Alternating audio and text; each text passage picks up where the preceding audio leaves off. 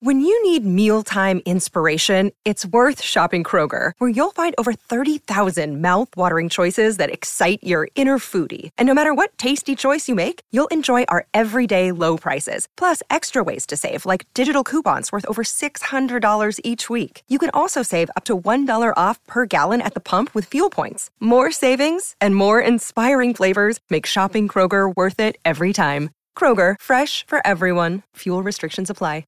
Another day is here, and you're ready for it. What to wear? Check. Breakfast, lunch, and dinner? Check. Planning for what's next and how to save for it? That's where Bank of America can help. For your financial to-dos, Bank of America has experts ready to help get you closer to your goals. Get started at one of our local financial centers or 24/7 in our mobile banking app. Find a location near you at bankofamerica.com/talktous. What would you like the power to do? Mobile banking requires downloading the app and is only available for select devices. Message and data rates may apply. Bank of America N.A., member FDIC. Hello! This episode is a rerun. We'll be back with new interviews at the end of the month.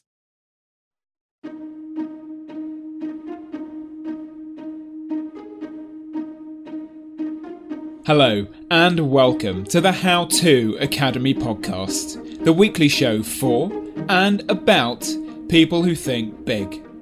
I'm Vas Christodoulou, one of the curators at How To Academy and the producer of this series.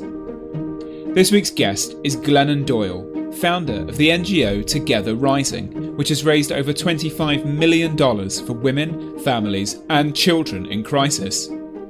She's the author of the bestsellers Love Warrior and Carry On Warrior, and she joined Hannah McInnes to tell us about her new book, Untamed.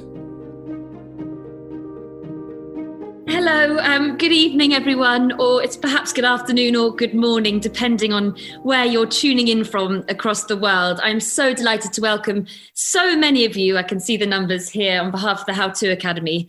And thanks to the wonders of technology, although I'm slightly wary always of saying that at the very start, that I'm delighted we're all able to come together in this way, even though it's slightly strange circumstances, and especially given there are so many books and ideas out there at the moment that need talking about, despite so many sadly cancelled events and live tours and lots of voices that need listening to, and not least Glennon's. So I'm thrilled to welcome you, Glennon, and to be in conversation with you to discuss the ideas in your most recent book, which I'm going to flash up in the screen, Untamed, Stop Pleasing and Start Living, which is already a New York Times bestseller and inspiration for our talk today.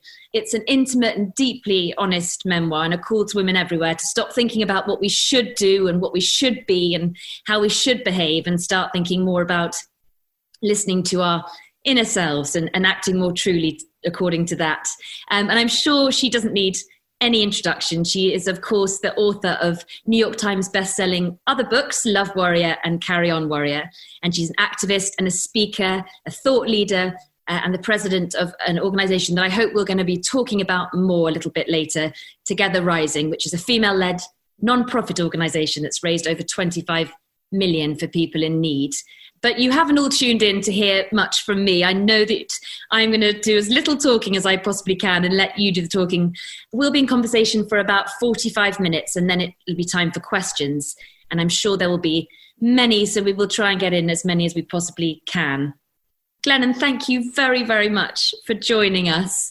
And I know that there are lots of bigger things to worry about at the moment, but having a cancelled book tour is such a sad thing for anyone. I know that huge amounts of effort go into writing something, especially like a memoir. How have you found not being able to do these events live? I have found it to be much like the rest of my life, which is that you just make a lot of plans, a lot of big plans, and you're sure of how things are going to go. And then life happens and everything changes and you just pivot the best you can. You know, it was sad at first, and my whole team worked for a year on the tour, and we loved the book so much, and but we just, and then in the beginning you have that feeling of, well, I feel sad, but I shouldn't feel sad because other people's pain is worse. So there's that whole situation. But mostly we've just switched to service, kind of. That was our mantra in the beginning. Okay, out of promotion mode into service mode, which for us meant doubling down on Together Rising and I started these morning meetings where I was just gathering my community together and trying to offer some connection and comfort. And the interesting thing is, in some ways, it's my ideal book tour because I never leave my house, right? On day 19 of quarantine, my wife turned to me on the couch and she said, "Has your life changed at all?" It's like, not really. I do completely understand that. We were just saying before we came on that it's quite nice being able to do a live event in sort of socks. But you say actually in your book, there's a moment where you're sitting in the airport, I think, waiting to go and do a live event for Love Warrior. And you say, what is the point of being a writer if I have to say words about the words I've already written? But I imagine that for this book, you don't feel like that, or do you? In the beginning, I did. I don't now. Somehow, like, all the themes in the book sort of came to life, which is why I think it's resonating so much in this moment. We're kind of all stuck at home and having to figure out how to use pain as transformative power, right? Which is what the book is about and sort of what this moment is about. So it has come to life in a real way that makes it feel real to me. But honestly, I find it one of the strangest parts of being an artist, that you create the art, but then that's not it. Like, you put your blood, your sweat, your tears into this thing, you make it the best you possibly can, and then you hand it over, and then this whole other part starts, which is like you have to become a commercial for the art you made, which is a separate skill. Luckily, you are very good at both those skills. So tell us a little bit about this title, Untamed. I know that you wrote it and you weren't sure. You wrote something today on Twitter about the cover. It's all it all is untamed. The cover's untamed. The structure is slightly wild. Was that intentional? Did you mean for the sort of the medium to be like that? I needed it all to be like that. I mean, I wrote this book twice, okay? I don't know if you know this, but so I wrote Untamed. I knew that I needed to write a book about returning to ourselves, about the concept that we are all born individual. We are all born with this wild, true self. And then over time, we become conditioned, right? We become socially programmed. We have to assimilate into families and into schools and into communities and into religions and into all these places that in many ways require us to abandon our individuality to earn our belonging, right? Most of our communities are set up that way right now, where you can either have your individuality and be on your own, or you can have tribal thinking and earn safety of the tribe, but you can't have both. And so I wanted to talk about this idea of how you kind of get to a point. For me, it happened when I fell in love with Abby. When I met her, I had this thing, just this rising, this knowing that happened inside of me that I recognized as my true, real self, right? A different self than the one that I had been sending out into the world to try to please people. The reason I knew that is because I wanted her, and it was the first time I had wanted anyone beyond who I had been trained to want, right?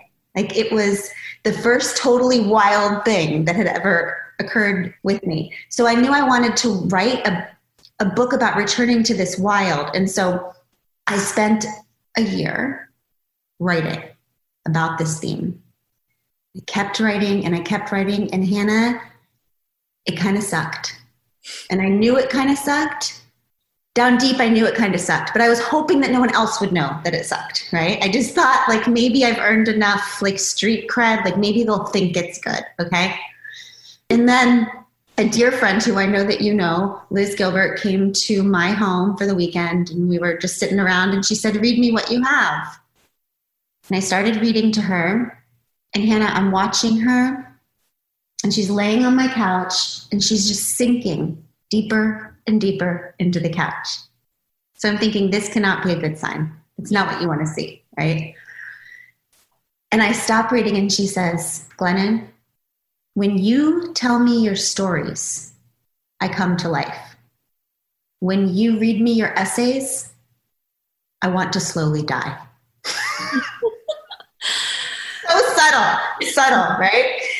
So this is what we figured out together, that I was writing a book about breaking free from existing structures, right? Like gender, like sexuality, like religion, but I was writing it inside of an existing structure, right? I was staying inside of how a book is supposed to be written while I was writing about not acting the way we're supposed to act.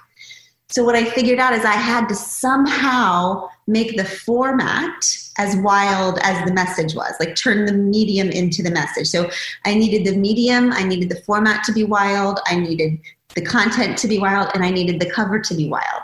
So the cover was so hard. I mean, it took us 200 covers to finally see it. And this woman, her name is Lynn Buckley, and she had come see me speak somewhere. And then she saw this artwork weeks later, and she knew that this artwork had to be in my life. She said it reminded her of my insides, and she turned it into the cover. It's brilliant. And it is actually, you read it, you have to read it wild. You have to sort of race through it, like the animal that you talk about in your opening chapter, a cheetah. Perhaps you could tell us a little bit about the cheetah story. It ends the chapter with you saying, or in the middle you say, I was a goddamn cheetah. So how is that relevant to this tone and the theme of the whole book, that story? Okay, so at the time when I went to the safari park with my children and saw that cheetah run, which I'll tell you about in a minute, I was really trying to figure out, as a writer, we're always looking for metaphors to try to make visible the thing that is the invisible ideas inside of us, right? And, I was thinking back on the time when I was in a broken marriage with a good man, okay? And that is a very difficult place for a woman to be, because we're supposed to be grateful, when things are good enough. And our marriage was, in the aftermath of infidelity, and we were doing all of the things you're supposed to do to heal from that. He was working his ass off. I was working my ass off. We're waiting for forgiveness to fall on our heads from the sky, as a reward for all this hard work we were doing. And some days I was able to pull it off and smile and be grateful. But all of the time I was just angry. I mean, I was angry on the inside while I was smiling on the outside, right? I just was like this low-level river of rage. And I always had this longing inside me. I knew I was supposed to be grateful. I had the kind of life of marriage and life that you're supposed to be grateful for, but I still just had this deep longing for a love that was truer and deeper and less painful. And so fast forward to this cheetah. I'm with my kids. We go to this cheetah run, okay? And we're waiting for the cheetah to come out, and this zookeeper walks up. And she's holding the leash to a yellow Labrador retriever, okay? So at first I'm thinking, I am not a scientist, but I know that's not a cheetah. And if she tries to convince my kids that that's a cheetah, I'm getting my $7 back, okay? So she says, hey, everybody, do you think this is Tabitha the cheetah? And all the kids go, no. And she said, you're right. This is not Tabitha. This is Minnie. This is a Labrador. This is Tabitha the cheetah's best friend. And we raised Minnie the lab alongside Tabitha the cheetah to tame Tabitha. So now everything that Minnie does, Tabitha wants to do. So first you're going to watch Minnie the lab run the cheetah run. And then Tabitha will do it. So we all watch Minnie chase this dirty pink bunny that's tied to a Jeep down the path. Yay, Minnie. Okay. So then the zookeeper says, it's time for Tabitha. So she opens up this cage, and this gorgeous, majestic, terrifyingly huge creature steps out of the cage, okay? And her muscles are just rippling beneath her skin. And this majestic creature lines up on the starting line, chases the freaking dirty pink bunny down this well-worn path while a bunch of sweaty strangers applaud. And then the zookeeper throws her this old store-bought steak at the end. And we watch this beautiful creature lay in the mud and eat the steak. And the crowd is clapping, yay, Tabitha. And I am just sitting there realizing that I am having one of those moments because the taming of Tabitha felt so familiar to me, right? I just kept there. I sat there and thought, okay, if a wild animal like a cheetah can be tamed into forgetting who she is, forgetting her power, forgetting her majesty, forgetting her wild, and so can a woman, right? I felt like the reason why I was exhausted and overwhelmed and underwhelmed, and I felt like my purpose wasn't in line with who I was and I didn't feel seen, was because I was chasing dirty pink bunnies my whole life, right? That in the form of all of these ideals and expectations that people have about women, about sexuality, about religion, and all of these ideals that we chase and chase and chase that were never truly our desires in the first place, right? That somebody else trained us to chase. Look, Bumble knows you're exhausted by dating. All the must not take yourself too seriously and 6'1" since that matters. And what do I even say other than, hey? Well, that's why they're introducing an all-new Bumble with exciting features to make compatibility easier, starting the chat better, and dating safer. They've changed, so you don't have to. Download the new Bumble now. So does that mean when you were writing it, did you have your readers in mind? Were they all women? Because actually one of the things you write really powerfully about is how it actually applies also to men and boys. I mean, you say being an American boy is a setup, but I think it applies to boys. It certainly applies to boys in this country and in other places, that they're born with a great potential for nurturing, caring and loving, you say, and let's stop training it out of them. In a sense, it's for boys too, that message of being God. Absolutely. I mean, they just have different dirty pink bunnies, right? I mean, I was told, I should say, that to be a good girl, I needed to be quiet and smiling and accommodating and pleasing and small and pretty. And those things made me slowly die inside. And boys in our culture are taught that they have to be invulnerable and certain and unmerciful. And absolutely, little boys are tamed just as severely as little girls are. It's the same process of social conditioning and social programming. And it's the same process of detoxing whatever your particular family, your particular culture, your particular gender, your particular religion, your particular nation told you to chase, right?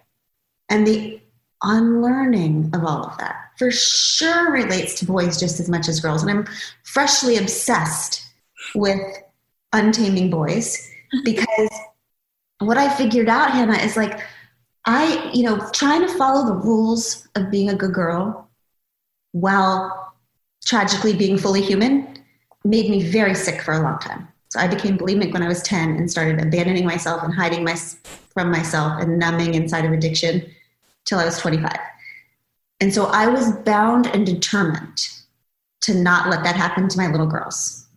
So I was ridiculous, Hannah. Like when I was pregnant with my girls, I would put earphones on my stomach and play NPR, like badass women. Like they would cry and I would be like, yes, use your voice, be mad. Somebody would call them bossy and I would say, yes, doesn't she have amazing leadership skills? Like I was rabid. Okay. And then one day I started figuring out, oh my God, I have a son too. I have not been doing these things with him. I have not been promising him day and night, you can be vulnerable and you can be merciful and you can be tender and you can cry and you can still be a boy. And truly, we can look at our world right now and note without exaggeration that most of our world-threatening problems are a direct result of toxic masculinity, right? Like if we do not teach boys how to communicate better, how to question, how to be curious, how to be empathetic, I think one of the best things we can do to heal our world, and by the way, also protect our girls, is to raise little boys who can experience their full humanity. Yeah, I absolutely. And, you know, one of the things that you keep mentioning is being a good woman or a good boy. And actually, I'm living with my family at the moment. And one of the things that we've been discussing, I've disagreed with my mum on a lot of things in your book. And I know that you disagree with your mum, and I've heard other interviews you've done, and people's parents come into it a lot, because that idea of being true to yourself and living with your, you know, authentic self, letting your wild self be free, she takes as a sort of quite a selfish attitude. And she says, you know, I need to be there for everyone all the time. I need to sort of bend over backwards to be this person that my children need me to be. And I know that, you know, that's the problem that women have with this idea of untaming themselves. Well, I'm not therefore being selfless by doing. Yeah. I guess I would just beg people to think harder about what they mean. Okay. So I also would agree with your mother that I want to give my children what they need. We might disagree on what it is our children need. Okay. And let me explain when I realized that in my own life. I almost did abandon myself. I almost did not leave my marriage. I almost did not follow the love of my life into this new world that I'm in, where I feel freer, not perfect, not happy all the time, but freer than I ever had before. But I almost didn't, because I was so tamed to believe that a good mother does not hurt her children. That a good mother, and it's so interesting the word she used, bend over backwards, contort ourselves, it's the language even suggests not being fully human, right? Until one day I was braiding my daughter's hair, and she turned to me and she asked me a question. She said, can I do my hair like yours, Mommy? And something about the way she asked it, I had this realization. Every time my daughter looks at me, she's asking a question. Mommy, how does a woman do her hair? Mommy, how does a woman love and be loved? Mommy, how does a woman live? And I realized in that moment, I am staying in this marriage for her. But would I want this marriage for her? And if I wouldn't want this marriage for her, then why am I modeling bad love and calling that good mothering? And that is because I got the same memo that your mom got. Yeah. Which is that a good mother is a martyr, right? That a good mother, in order to honor her children, slowly dies, right? Slowly buries her ambition, her true self, her feelings, her desire, all of it. And she calls that love. And then you quote Jung, I think, in there, saying there's no greater burden then on a child than the unlived life of a parent. Because think of what it does. When we model martyrdom for our children, we are sentencing them to martyrdom. Okay? Because if we teach them that the epitome of love is to bury yourself, then they will forever spend their lives trying to reach that epitome, right? Because we are literally teaching them that love means to disappear, when in fact love means the opposite of that. Love requires the lover and the beloved to fully emerge. We must teach our children that. What I would say is, yes, mothers always want their children to have what they need. But what I would argue is that what children need is parents who are giving themselves permission to live fully, because children will only live as fully as we allow ourselves to live. And so as mothers, it is our duty not to settle for any relationship, any life that's less true and beautiful than the one we'd want for our babies. Yeah. And you obviously, the moment that you really had to go through that discovery was when you were telling them that you had decided to divorce Craig and to marry Abby. And when you look back now, do you see, I know you do, but that was the right thing. The impulses that led you there were the true impulses. Yeah, I would say that. And I knew that, by the way, before. I would never have done that if I didn't know.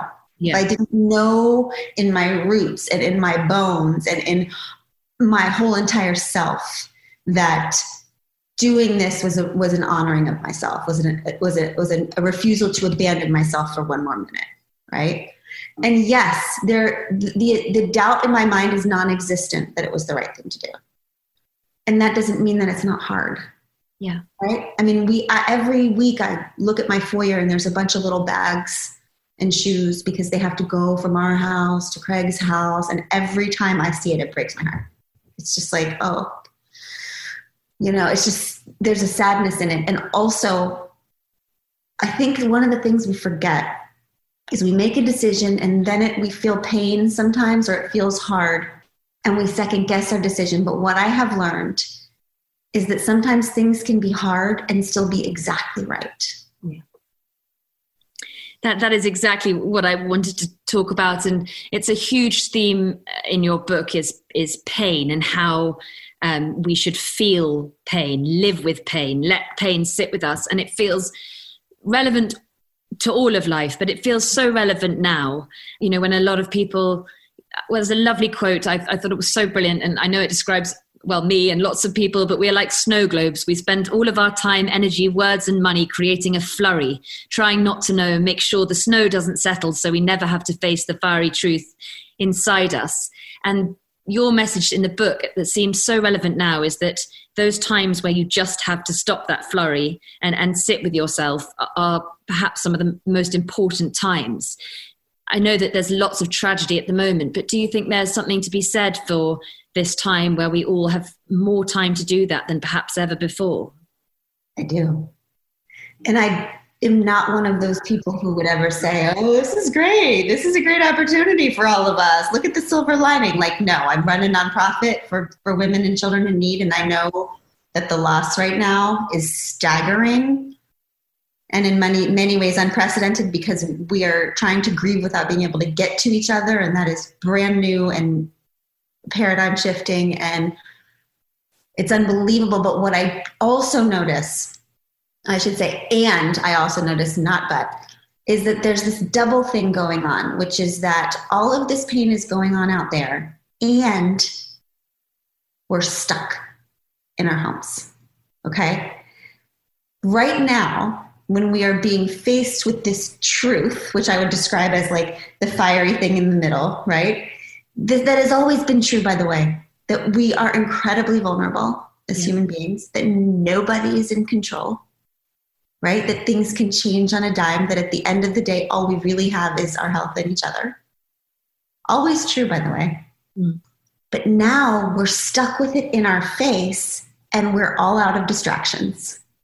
The way we deal with the beauty and terror of being human is that we just keep ourselves busy all the time, right? We just keep that snow globe shaken up with busyness and commitments and grudges we have against people and like all the things. And now it's like a great settling. It's a great settling of the snow. And what I know is that everything beautiful, everything good in my life, every true relationship that I have, my personality, my career, all of it stems from being able to sit with the snow globe when the snow is settled. Because that's what sobriety is, right? Sobriety is, everything comes from my sobriety for me. And sobriety in early recovery is just a forced settling of the snow globe with all your distractions gone. And in early sobriety, I went to one of my first recovery meetings. And I was in so much pain because I hadn't been sober for 15 years. So most of my formative life, okay? And the thing about early sobriety, Hannah, is that by the time you get to early sobriety, you've generally made a mess of your entire life. You've ruined everyone's lives around you. So they all are desperate for you to get sober. And so they're promising sobriety to you like it's some kind of nirvana. So you're like, fine, I'll do it. I'll get sober. And then it sucks. It's terrible. Like all I did was think about, oh, that's right. This is why I got sober in the first place or started drinking in the first place. So what I did is I went to my 5th sobriety recovery meeting and I stood up and I said, okay, my name is Glennon and I feel awful. And I'm worried now that this awfulness means that my problem was not the drinking. My problem was beneath the drinking, that my problem is actually me. And that there is some kind of secret to life that everyone else knows that I am missing. Because it feels like it's so much harder for me to be human than other people make it look. This woman came up to me after the meeting and she sat down next to me, and I will never forget her face, because she said, honey, I'm going to tell you this thing that someone told me in early sobriety. And that is this. If there's a secret to life, the secret is that the reason it feels hard for you right now is not because you're doing life wrong, but because you're finally doing it right. That feeling all of your feelings is incredibly hard, which is why so few people do it. But the truth is that all feelings are for feeling, even the hard ones. And Hannah, I understand that that might seem simple to you, but I am telling you that it rocked my world. Like, I did not know that. I feel like in our culture, we worship happiness so much. I thought that I was supposed to feel happy all the time. I didn't know I was supposed to feel everything. And so that began, after that meeting, began my commitment to feeling it all, regardless of how painful it feels. I thought back then that I could not feel all my feelings. This is what most people secretly believe, I think, which is why the settling is so terrifying, is because I think we secretly believe that if we allow ourselves to feel, we will fall into some kind of black hole from which we will never recover, right? And what I learned is that is not true, that you can actually survive all of it. You can survive deep grief. You can survive anger. You can survive memories. You can survive all of it. And what I learned is that the pain is what makes you grow. Yeah. If we're here to keep becoming, we're just being human has to be about becoming true and more beautiful versions of ourselves. And the pain is the fuel for that becoming. Can I read you, there's the bit you say, since I got sober, I have never been fine again, not for a single moment. I've been exhausted, terrified and angry. I've been overwhelmed and underwhelmed and debilitatingly depressed and anxious. I've been amazed and awed and delighted and overjoyed to bursting. I've been reminded constantly by the ache. This will pass. Stay close. I have been alive. And it makes me think that we so often say, how are you? You don't ever say, oh, I'm alive. You say, I am fine. And you know, there's something wrong really with fine. We shouldn't be fine. We should be right up or right down, but fine means we're not living truly. Half dead. Yes, I am half dead, which is the goal here, right? It's like fine is like a straitjacket. What does it even mean? I'm never fine. Fine isn't even the thing to try to be. It shouldn't be a goal. You know, so I don't know. I just realized that I'll take it all. I think that addiction is a lot about numbing. Like you feel like, oh, the brutal is too much and I'll just numb it. And what I realized is no, if you want, I just want it all. I just want to feel the bad and the good. I want to feel the high and the low. I want to feel the joy and the pain. And that's how you feel alive. And you talk a lot about imagination when you're talking about feeling alive. And you say that women, I know that a lot of people write to you. You read a lot of people's messages. And you say that when they write to you in the language that you call indoctrination, this idea of good and should and right. And you say you speak back to them in the language of imagination. And that our minds are excuse makers. And this is your words, not mine. Imaginations are storytellers. So you feel that we should be living more in step with our imaginations and our dreams, really, than running with these sort of the codes of society. And I think it can lead to feeling freedom. I used to think this was a magic trick. Okay, it took me many years to figure out, like, to put any sort of language to understand what was going on. But what I did know is that most people, if you earned their honesty, will tell you that they do have a deep longing inside of them. Okay. That like most people are not just like yes, this is my life, my relationships, my world, nailing it. Like, this is exactly what I've always dreamed of. Like, most people will admit to some kind of discontent, some kind of longing for something different, just this kind of hunch that, oh, maybe it was supposed to be more beautiful than this, right? But and by the way, I'm not suggesting that everyone has a longing to like leave their husband and marry a female Olympian, okay? Although I highly recommend. Yes. But a lot of my friends have a deep longing for a more beautiful relationship with the same person. But the interesting thing, Hannah, is when somebody admits their deep longing, so yeah, I feel like I was made for a different job, or like, yeah, I just feel like my relationship could be, I would rather this. It will immediately be followed by 10,000 reasons they can't have that thing. So, and there will always be a lot of language about supposed to. And I would love to do that, but I can't because I'm a mom and I'm supposed to do this. I would love to do that, but a good woman wouldn't do that. But a responsible person, there's all the buts and all the can'ts and all the shoulds and all the goods and bads and rights and wrongs, which, by the way, are all man-made, culturally constructed concepts. Like, every group has a different idea of what's right and wrong. Okay, so we know those ideas aren't pure, that they're created by a particular culture. So the cool thing is that what I realized is that there is a way to bridge someone from that can't, should, shouldn't, supposed to, right, wrong language, because that's all in your mind. That's all indoctrination, right? That's all in our brain, stuff we've learned, stuff other people have taught us, not what we were born with. There's a way to bridge indoctrination to imagination, and this is what it is. I don't know why this works, but it does.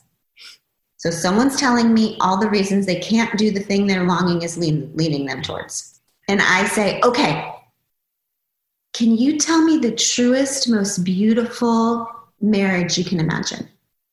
Can you tell me a story about the truest, most beautiful career you can imagine? Can you tell me a story about the truest, most beautiful community you can imagine? And then, Hannah, this magical thing happens, which is you can actually see all the gears of the conditioning and the indoctrination stop. And this thing rises up. This storyteller rises up. It's like everybody knows what inside of them they can imagine as the truest, most beautiful. And you say to them something that it's so important. It seems so simple, but feels genuinely so important, is write these things down. Yeah. Write these dreams down. Write them down. Get a pen and paper, a notebook, a bullet journal. But it does make a difference to you. I think you said the people who build their truest, most beautiful lives usually write them down.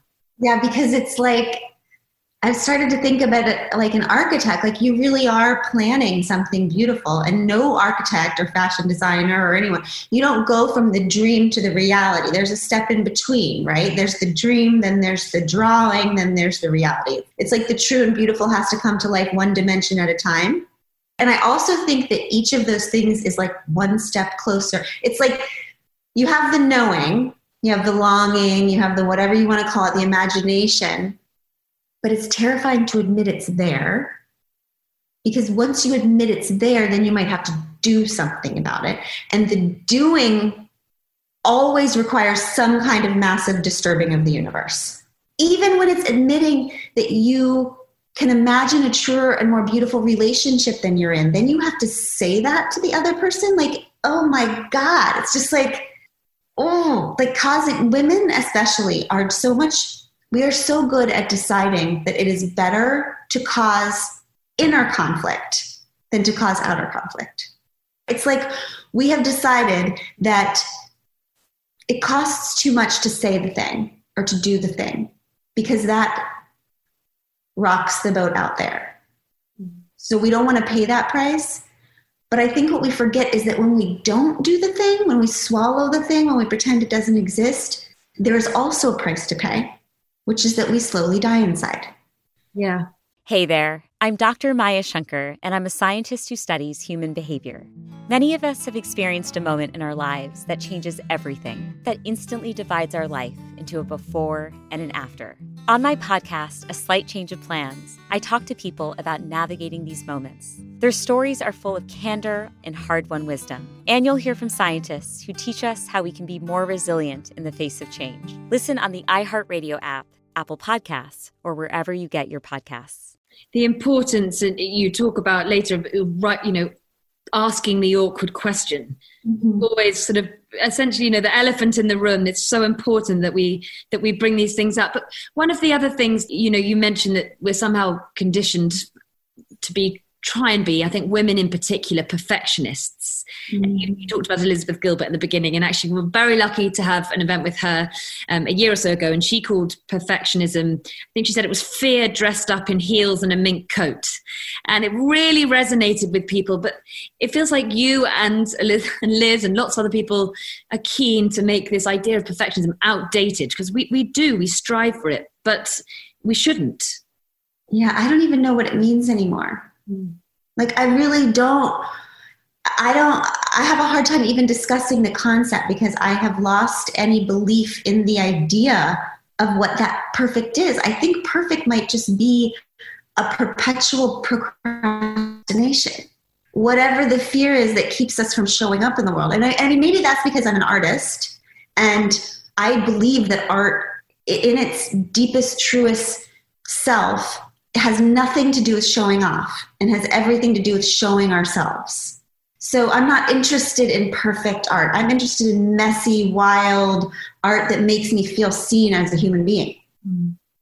One of the sort of problems with perfectionism that you write about is perhaps a type of perfectionism, which is body image and sort of trying to please. And you said, that you still have those biases now kind of instilled in you. You have for decades, and that struggle to sort of love your body. And 50% of your thoughts are about that, you say, and I'm sure you speak for so many people. And I just wondered what your advice is to try and shake that, to try and to free yourself from those kind of constricting thoughts. Okay, well, you have asked the wrong person about that one. Let me start with that. Here's what I can tell you how I think about it, how I've started thinking about it. Yeah. I think that most of my issues, and maybe this is what I would call, what you're calling perfectionism, I would call control. So maybe that's the same thing. I tend to be a kind of fearful person. Okay. I don't know how to describe that other than I just feel like life is very precarious and anything could go wrong at any minute. And I love my people very deeply. And so I always thought that my job as a wife, as a mother, was to control my people to a bloody pulp and call that love and call that leadership. And I have done that in all of my relationships my whole life. I married Abby, and this suddenly stopped working. She just, I don't know. First of all, she's uncontrollable. But also, you write about this wonderfully in the book, and I love it. I'm so glad you brought this up. Thank you. She just, also, something about two women being married to each other, we just like talk incessantly. We're always like in each other's business and like analyzing each other's emotions and brain. It's just like we never stop. And so one night I was doing the thing where I was kind of just manipulating, but I think she doesn't know what I'm doing. And she stopped me and she said, Glennon, I see what you're doing. And I need you to know that when you try to control me like that, it hurts my feelings so much because it makes me feel like you don't trust me and you don't respect me. And I trust you so much and I respect you so much and I really want you to trust me too. And the way she said it, and she's such a vulnerable, clear communicator, which makes it easier to understand. But what I realized is, oh, okay, I can either control Abby or I can love Abby, but I can't do both because it's one or the other, because love requires trust. Yeah. And you only control things that you don't trust. I am coming back to the body thing. So I'm exploring this idea of taking control out of love. and just trusting Abby, because part of this coming untamed is like, okay, great. Now I fiercely trust my own knowing, my own imagination, my own emotions. That means I have to fully trust other people's too. But what I realized about my body, I have had body and food issues. Obviously, I told you I became bulimic when I was 10. I have spent my entire life trying to free myself from these messages that I learned so early that it is my job as a girl and a woman to stay small. That somehow I earn my worthiness by keeping my body very small. Now, I've somehow figured out how to untame those messages in terms of ambition. I no longer try to keep my ambition small. I no longer try to keep my emotions small. I no longer try to keep my voice small. But I can't seem to shake this freaking body thing. And it makes me so frustrated and so angry and embarrassed, because I'm supposed to be this like feminist leader. It would be much more badass if I could stop being this way. And it's so infuriating because, yeah, like I told Abby, I would say that 50% of every thought that I have during the day is about food or body stuff, which infuriates me because I'm a smart, powerful woman, and the opportunity cost of those thoughts, when I think about the art I could make if I could have those thoughts back, the activism I could unleash if I could have, that's the price of being tamed. But I think, but you being so honest about it, it definitely still makes you a very good leader. There's your inspirational talk for the day. You need that honesty, and I have so many more questions, but I have to hand over to the very many questions I can see coming up. But can I just quickly, before I do, just talk to you about one very powerful chapter in your book? They all are, but islands. And we've spoken about you deciding to tell your children and make those decisions when you decided to marry Abby. But the thing that felt to me like almost the biggest moment, and you said it, for the first time in your life, you decided to trust yourself, even though that was moving away from what your parents, the direction of your parents. And, you know, you describe this idea of you and your family being on an island. Mm-hmm. Can you tell us a little bit about that metaphor? You do use a lot of wonderful metaphors. I think you said you had to take quite a few metaphors out, but thank goodness this one stayed in. Yeah, my poor children. They're like, Mom, it's just a water bottle. Mom, it's just a wall. Like, everyone in my life is so over metaphors, and I will never stop. It's the only way I can understand anything. So since I wrote that chapter, I think that you can think you're really untamed until you have to talk to your parents, right? Like, I know some of the fiercest activists. They are on podiums. They are speaking at marches. They are preaching equality and justice and freedom from the rooftops. And then they come home and cry because they don't feel free with their parents. There's something about the parent-child thing that whether or not your parents even in your life, whether or not your parents even alive still, it's just trying to separate from the idea that a good person lives to make their parents happy, or lives in line with their parents' values, or lives to get the approval of your parents. So I actually am very close with my mother. She's one of my best friends in the whole world. We're actually just incredibly codependent. Okay. We talk like 7 times a day.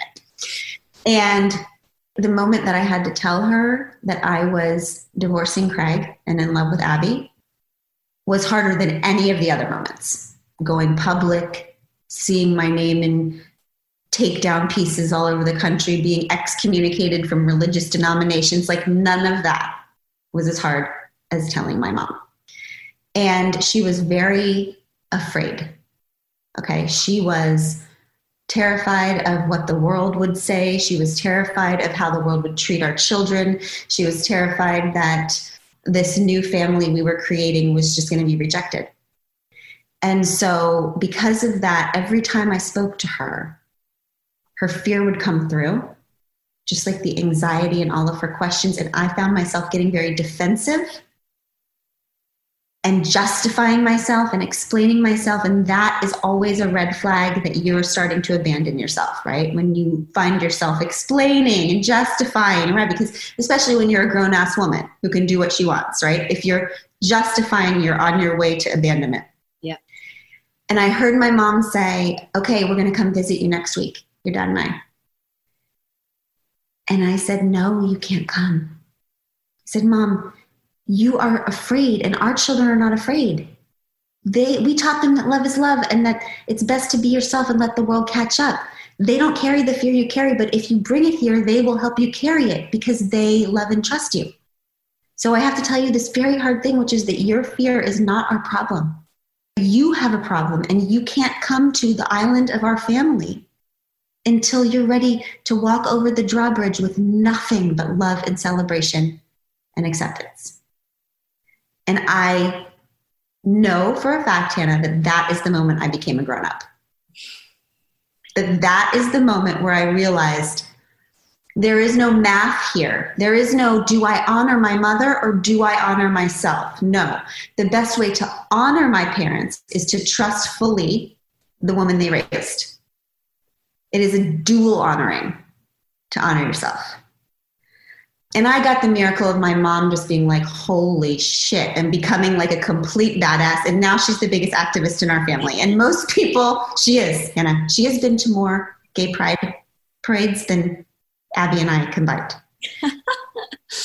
But everybody doesn't get that miracle, you know? Some people actually do lose people in their lives. And I have lost people in my life. And I will lose as many people as it takes to never have to lose myself again. I have to reluctantly, I'm so glad there are so many questions popping up, and I have far too many more. I can't believe it's gone way too quickly. You have to extend the meeting by double. We've been talking for 50 minutes I've taken up. So I'm gonna have to ask you my other questions over a cup of coffee another time. But I'm gonna start reading these. Someone asks you, what was the hardest thing for you to write about in the book? Oh God, that's good.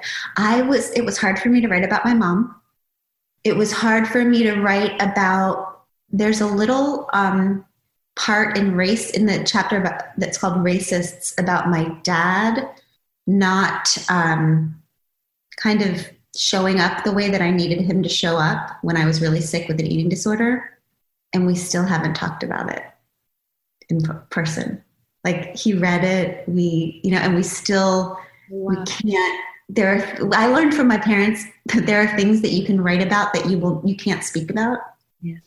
And I know that he honors my choice to write about that because it was important, but we haven't been able to speak about it yet. I hope we will. And that's a very important chapter that we haven't discussed, but everyone will be reading the book, so they will see it. This is interesting because, again, you write a lot in the book, I think, that about the intrusion of people calling your phone, and generally, you said before, you're so happy to be staying at home. There's one point, I think, where Abby says, does that mean we can go to parties? No. Someone says they worry about their daughter being socially anxious, and they're worrying about how they support her to be herself while ensuring she isn't rude, and they find the balance hard. Oh God, that's so hard. I do. I have a couple friends who deal with this. It's a hard answer for me, and it's going to sound a lot easier said than done. But I would always try my hardest to honor my kids' needs above honoring my need for other people to think my child was not rude. I really wish that I had been forced into fewer social interactions. I wish that that the way I was as a child was honored. I think we can honor all different kinds of kids. And I think that a super socially anxious kid is probably never going to be a social butterfly, no matter how much she's shamed into it. She might end up being a 44-year-old New York Times bestseller who has a couple friends and is doing just fine, thank you. There's so many brilliant questions. Your questions are brilliant, everyone. Someone says, one of my favorite quotes from you is that you only respect women who are angry. Can you talk a bit more about channeling anger into positive action? Yeah. Hannah, this is like this recurring thing that would happen over and over again at my speaking events. Somebody would always stand up and say, Glennon, I'm just struggling so much with anger. Like, what's wrong with me? There's nothing I can do about it. And I would be like, oh my God. Yes, like the two kinds of women I respect. Two kinds. Women who are angry and women who are in a coma. That's it. And if you are in a coma, when you wake up, I'm going to send you some links and you are not going to believe the shit we have going on down here, right? and this is so obvious. Like, the reason we struggle with anger, or we try to manage our anger, is because we have been taught over and over again that we shouldn't feel angry. Okay? So the minute that a woman starts to feel angry, she assumes that there's something wrong with her, instead of assuming that that just means there's something wrong out there, that there's something wrong in her relationship, in her home, in her community, in her nation, in her world, that she might be able to be a part of helping change. And that is because it is very important for power structures to make sure that every marginalized group feels ashamed of their anger, because angry people tend to demand change. So I feel quite angry a lot of the time. And I have decided to consider that my signal that there's something that needs to get done. I love angry women.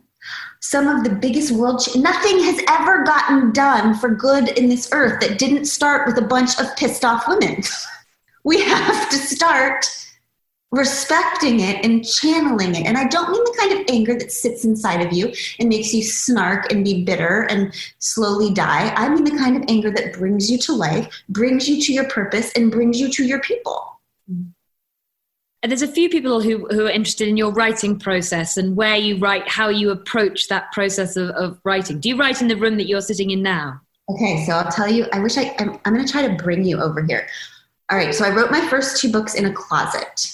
Okay, I'm not like being metaphorical, like an actual closet, because I was in a very tiny house and the children just had taken over the whole thing, and the only quiet place in the whole home was my closet. So I was so excited Abby and I bought a bigger house together. That was my old house with my ex-husband. Bought a bigger house together, and I got an office. And that is what I'm in right now. And I was so excited, and guess what? I couldn't write a word in this damn office. I don't know why. I think there's too many distractions. I started writing in a closet again. And that's it. And my writing process is that I can only write in the mornings. I don't know anything after 11 a.m. And I don't ever concentrate on word count or anything like that. I think a piece of art has to be exactly the amount of words it's supposed to be, and not an extra word and not a word less. So I never worry about that. And I let it come and go. Since the quarantine happened, so for the last 2 months, I haven't written a word. And I feel no panic about that. I think there are times for becoming and times for writing about it. And I always say I will never write a book until I become a new woman.